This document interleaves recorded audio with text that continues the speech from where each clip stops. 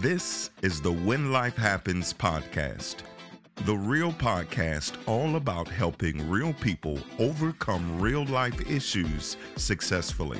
And since life never stops, let's get after it. Welcome to another episode of the When Life Happens podcast. I'm your host, William Jackson, and I am excited. You know why? Because we have another opportunity to live, learn, and grow together. And today, we are going to talk about a topic that affects us all in one way, shape, form, fashion, or another. Relationships. It's the key ingredient to a lot of our successes, failures, cycles, relationships. We're going to dive into the aspect of really understanding how to get this thing we call love correct. So we're going to dive into it, but I think that it's imperative that before we go any further, first talking about the here and the now and the future, is that we first have to do a inventory of the past, figuring out where we have come from, what we've been through, and sometimes we have to stop and identify the lessons that can be extracted from the losses. So we're going to talk about relationship recovery, how to recover after failed relationships. Now, you may be in a successful relationship, a successful marriage, and I hope and pray that that continues. But if you've ever been in a space where something didn't work out, where you thought that this was the one that you were going to be with, and now you are no longer with that person, you may have spent some time together, you may have built a life together that you thought was going to be your forever. And now you are faced with a different reality. I think it's imperative for us to really understand that there is some things that we need to do in order to ensure that, one, we don't repeat the same mistakes, and two, so that we can be better for the next go round. And a lot of us have been in situations where it didn't work. It just didn't work. No matter how hard you tried, no matter what you thought, no matter what you felt, it just didn't work out. Now, a lot of people, if we are being completely honest, really didn't do the work of healing and doing the things that were necessary to resolve completely, mentally, emotionally, spiritually, physically, before we moved into the next.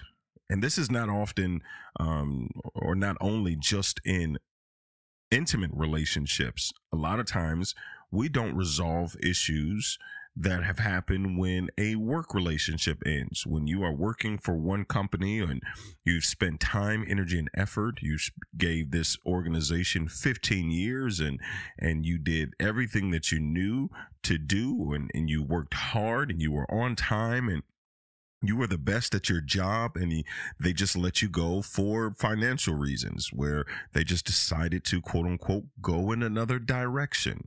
When you hear those things and you've invested yourself, a lot of times we just move on to the next. We don't stop and say, okay, let me heal the aspects of how I feel about what just happened to me. The best thing that I can do now is to just jump into something else to distract me, because we operate in the realm of distractions. We think that distractions are the key to finding a space where our heart and our mind and our spirit can remain intact. But when we avoid, we only delay. So we're going to talk about how to get into complete, full recovery and healing from relationships, from experiences that don't work out. If you've been there, this is for you. If you haven't been there, there will be a time when something doesn't work out. And we're going to talk about how to get to the place where you can fully heal and recover when it doesn't work. So the backdrop for what we're going to talk about today has been set.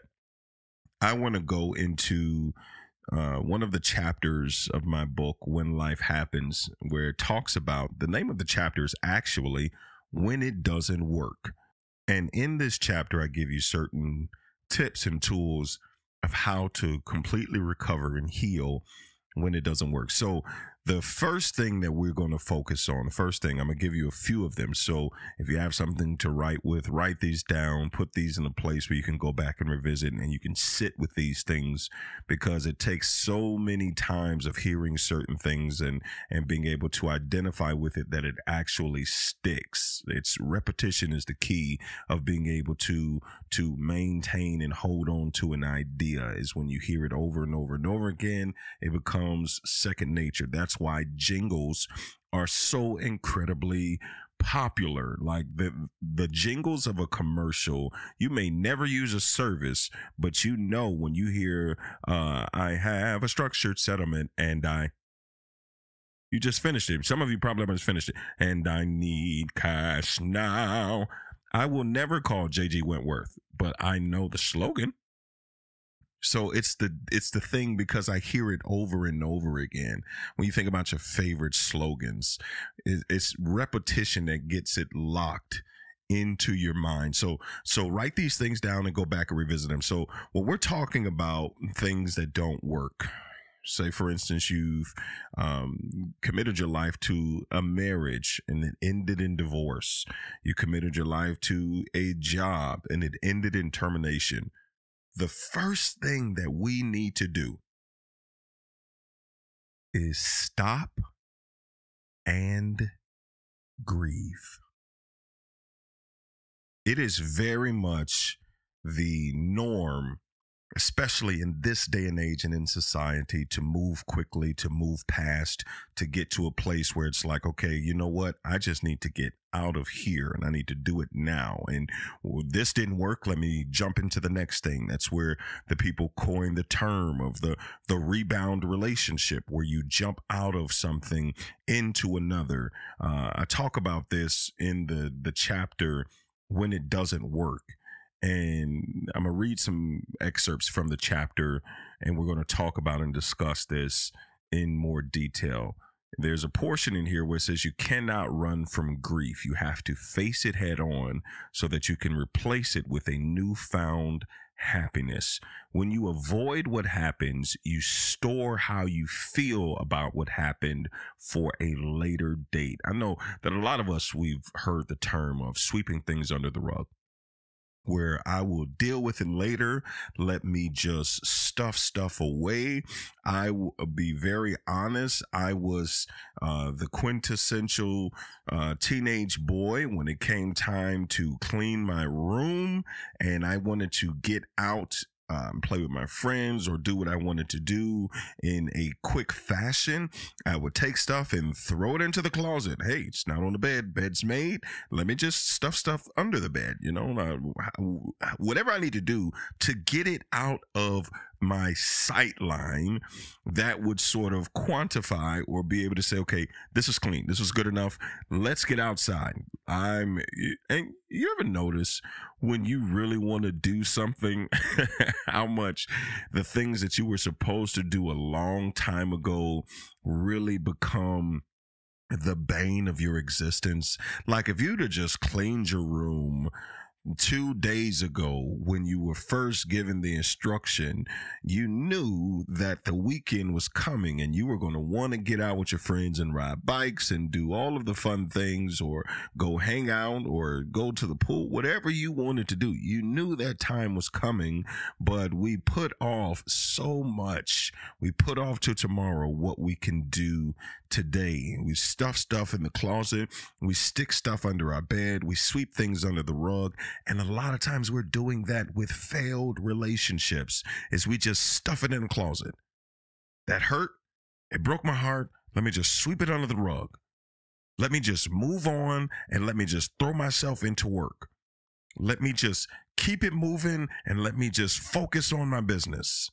Let me just throw myself into working out and getting a newfound health enlightenment where now I want to focus on me and my body, and I'm working out every day for hours. And while that may be a good thing because now you're prioritizing your health, we are still avoiding the issue.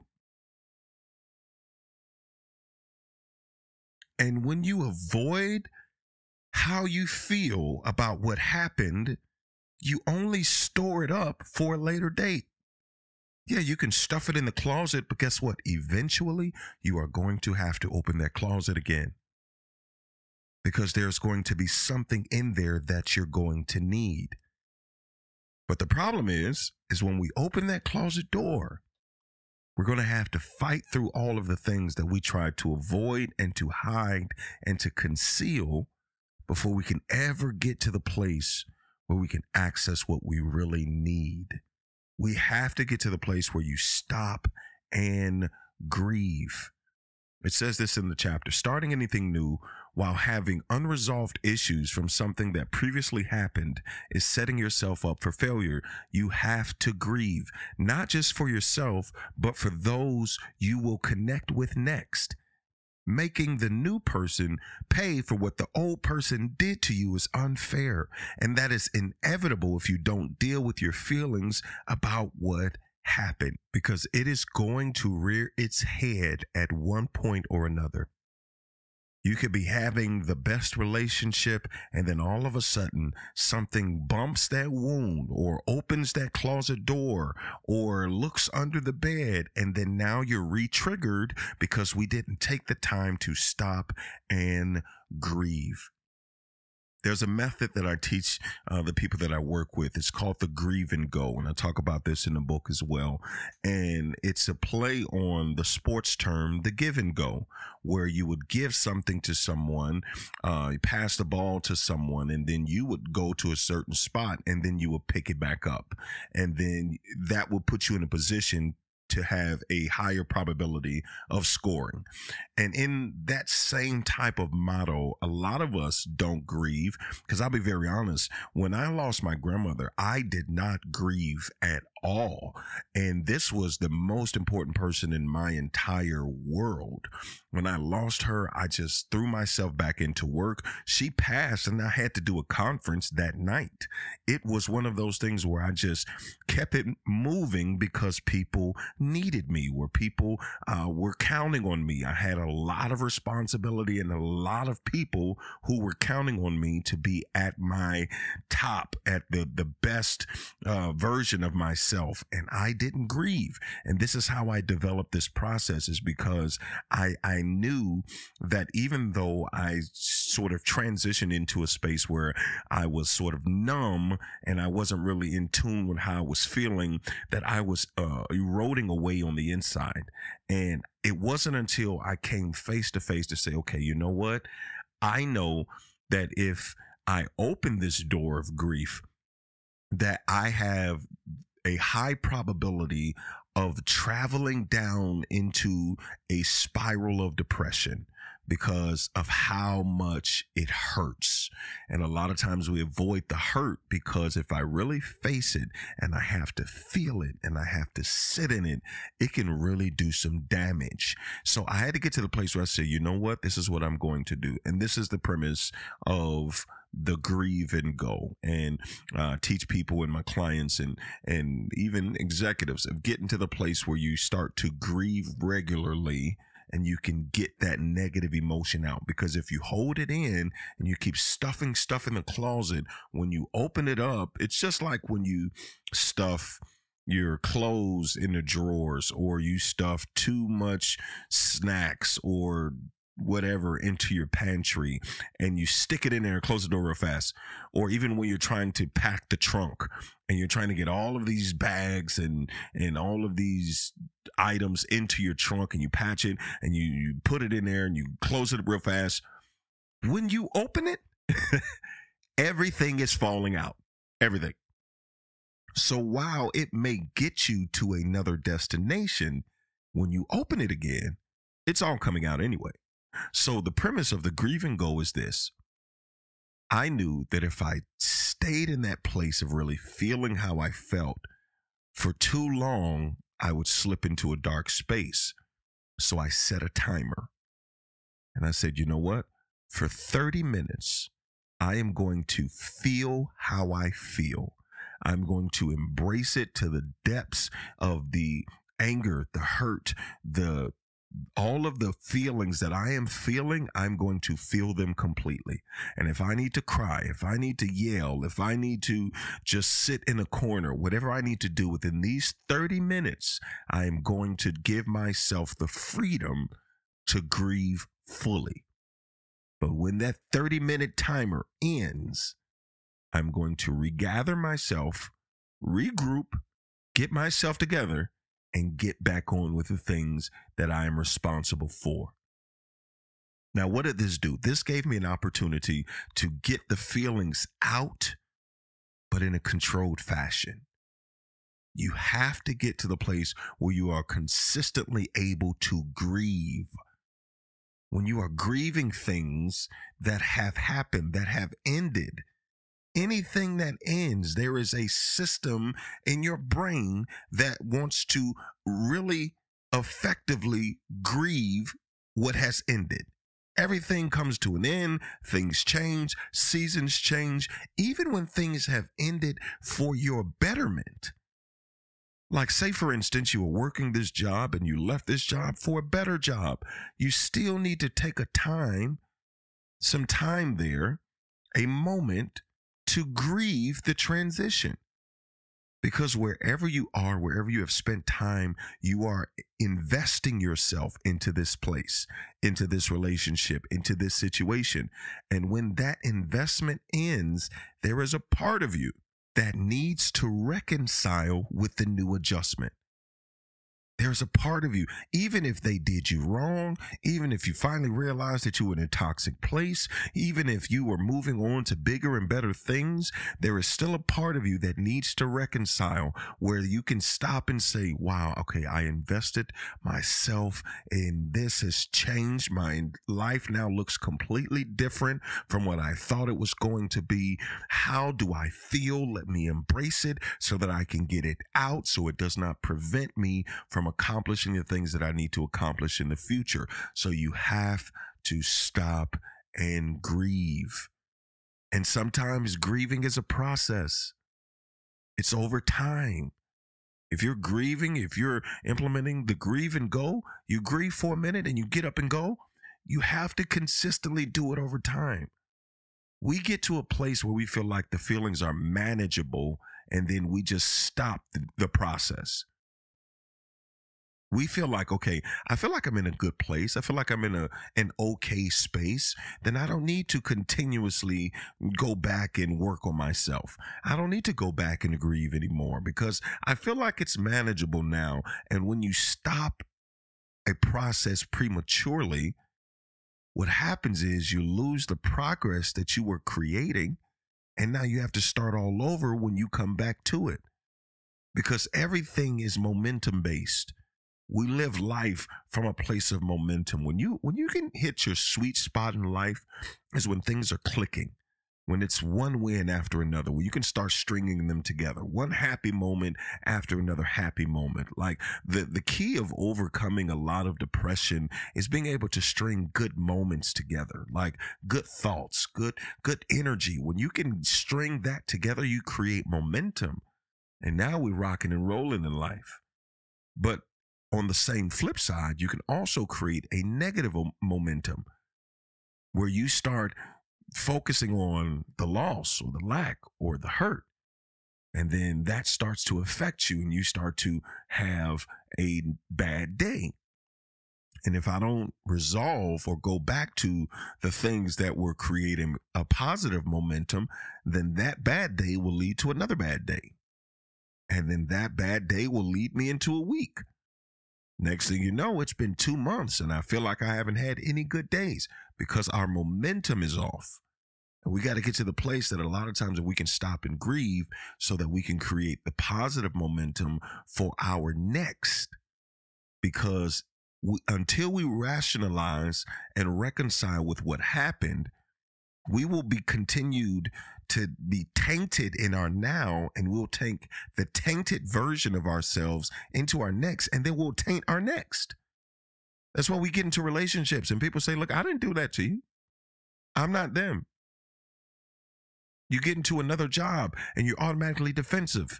And people are like, hey, what's your problem, man? Listen, we're just trying to work together because we have unresolved issues. And it's not until we're able to heal where we can stop and grieve that we can actually move on effectively into what's next, right? So that's just the first thing. We got a few of these. So the first one is you got to stop and grieve. The next thing that you got to do when it doesn't work is this is the one where we lose some people and it gets a little uncomfortable, is because you have to stop and look in the mirror. Dun, dun, dun. It is very easy, if we're being very honest, to say it was their fault. They did. Well, if they hadn't, if they would have done this, then I would have. It's very easy to point out the speck in someone else's eye when you have a full plank in yours. It's very easy. But in order to get to a place where we can move on effectively, I need to learn. I need to stop and look in the mirror. I need to learn, what did I do wrong? Because if I can't learn from my mistakes, I am bound to repeat them. If it failed and I don't know why or how I was complicit in the failure, I am going to repeat that same behavior because I'm thinking that it was just their fault. I got to stop and look in the mirror. I got to ask myself some questions. Could I have done more? Could I have given a little bit more grace? How did I contribute to the demise of this situation? What was my part in it? I am very much a look in the mirror, self-reflective person first. I start there. Whenever there's a situation, if something went wrong, okay, what did I do? Could I have done something better? Could I have been more effective? Could I have, I will own 100% of the time what I did wrong, because as a leader, I just always feel like we win because of us, but we lose because of me. I take this idea into business. We win because of our team. When my marriage is so blissful and happy and strong, it's because of us. But if there's a kink or if there's an issue, then I automatically think, okay, maybe I could have done something better. I could have said something better if there was something that was ever there or happening in my work relationship, or could I have been a better version of myself? When we start there, when that's your baseline and that's your foundation, and we're looking inward, then we're in a place where we can learn. Then we're in a place where we can grow. And then we're in a place where we can be better for whatever's next. What did I do wrong? What could I have done better? Did I give 100% of myself? And here's the truth. If you can look in and say that you did, you gave 100% of yourself, you did the very best that you can do, then guess what? Pat yourself on the back, reconcile with that moment, and then we'll move on to the next step. If you can 100% say that you gave 100% of yourself, you gave everything you had every day, because what happens is we'll give the best version of ourselves for a while.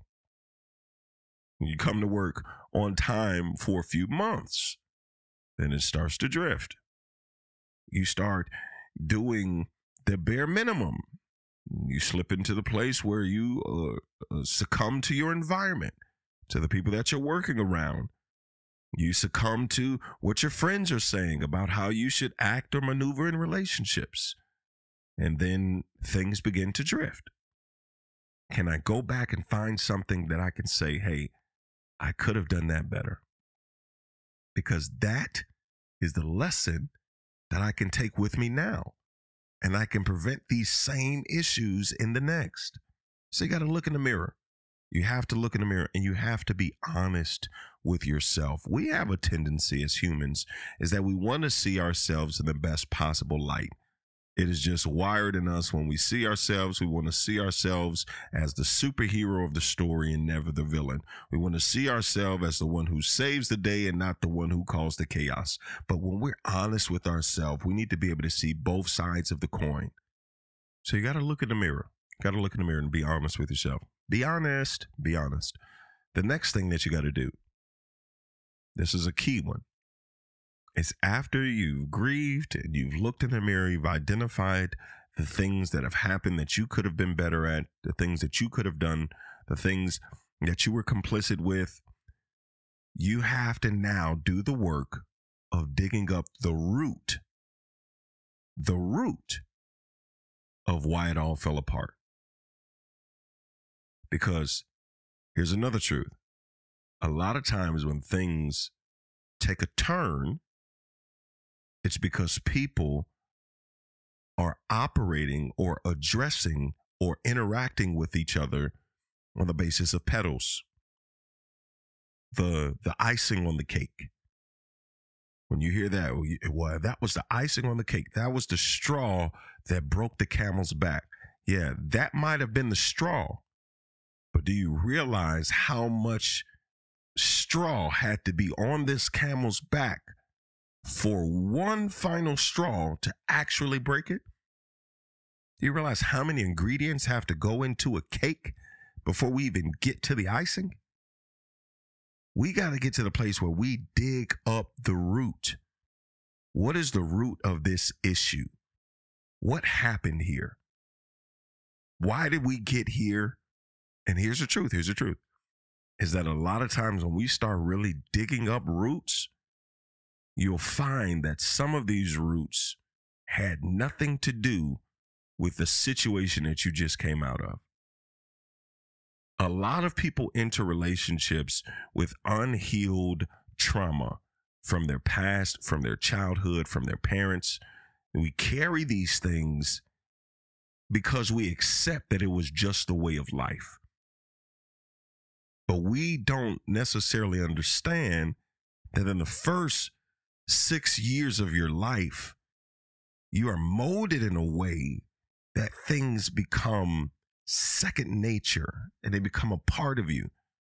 And then if you haven't taken the time in your adult years of being able to dig up some roots and realize that there was some unhealed trauma from your parents or unhealed trauma of where you were mishandled or misused or even possibly abused, if we haven't healed that trauma of the past and dug up that root, we will continue to address people and interact with them on the basis of petals. Now, what does a petal look like? A petal is when I begin to get triggered about something that has nothing to do with the core of my issue. When I begin to get triggered about something that has nothing to do, I'll give you a very surface example. You go into a job and someone comes over to your desk and borrows your stapler without asking you. And you come in and you look for your stapler and you can't find it, and you're surveying the people who you're working around, and you finally come to the culprit and you go off because they took your stapler without asking. Now, from a natural perspective, you're going to think, bro, it's just a stapler. But that petal is a level of significance because that is a sign that there's a deeper root there. You naturally wouldn't go off about a stapler, but if you grew up in a household where everything was snatched from you and you had no say-so, where you were manipulated and abused and you had no privacy, and people began to impose their will upon you and they began taking stuff from you, or you grew up in a home where people stole things from you and you had no sense of safety and security, now it starts to make sense. as to why when someone snatches something from you without asking, it reminds you of a place in your childhood that is unhealed, and now you are triggered. But we got to get to the place where we're digging up the root. Because if not, these petals will begin to be the source of the demise of our relationships. Well, that's all the time that we have for today. Thank you so much for tuning into this episode of the When Life Happens podcast. I hope that you found this episode both impactful and inspiring. Before you go, like and share the show, subscribe to it, leave us a comment, rate us, and review us on all podcast platforms. Your engagement helps us reach more people and create a better show. But the fun doesn't have to stop here. If you're interested in more resources and tools of how to live a fulfilled life and step fully into your purpose, or purchase your copy of the life-changing book, When Life Happens, head over to www.theofficialwilliamjackson.com for more information. Until next time, keep rising, keep thriving, and remember that no matter what life throws your way, you have everything inside of you you need to overcome and succeed when life happens.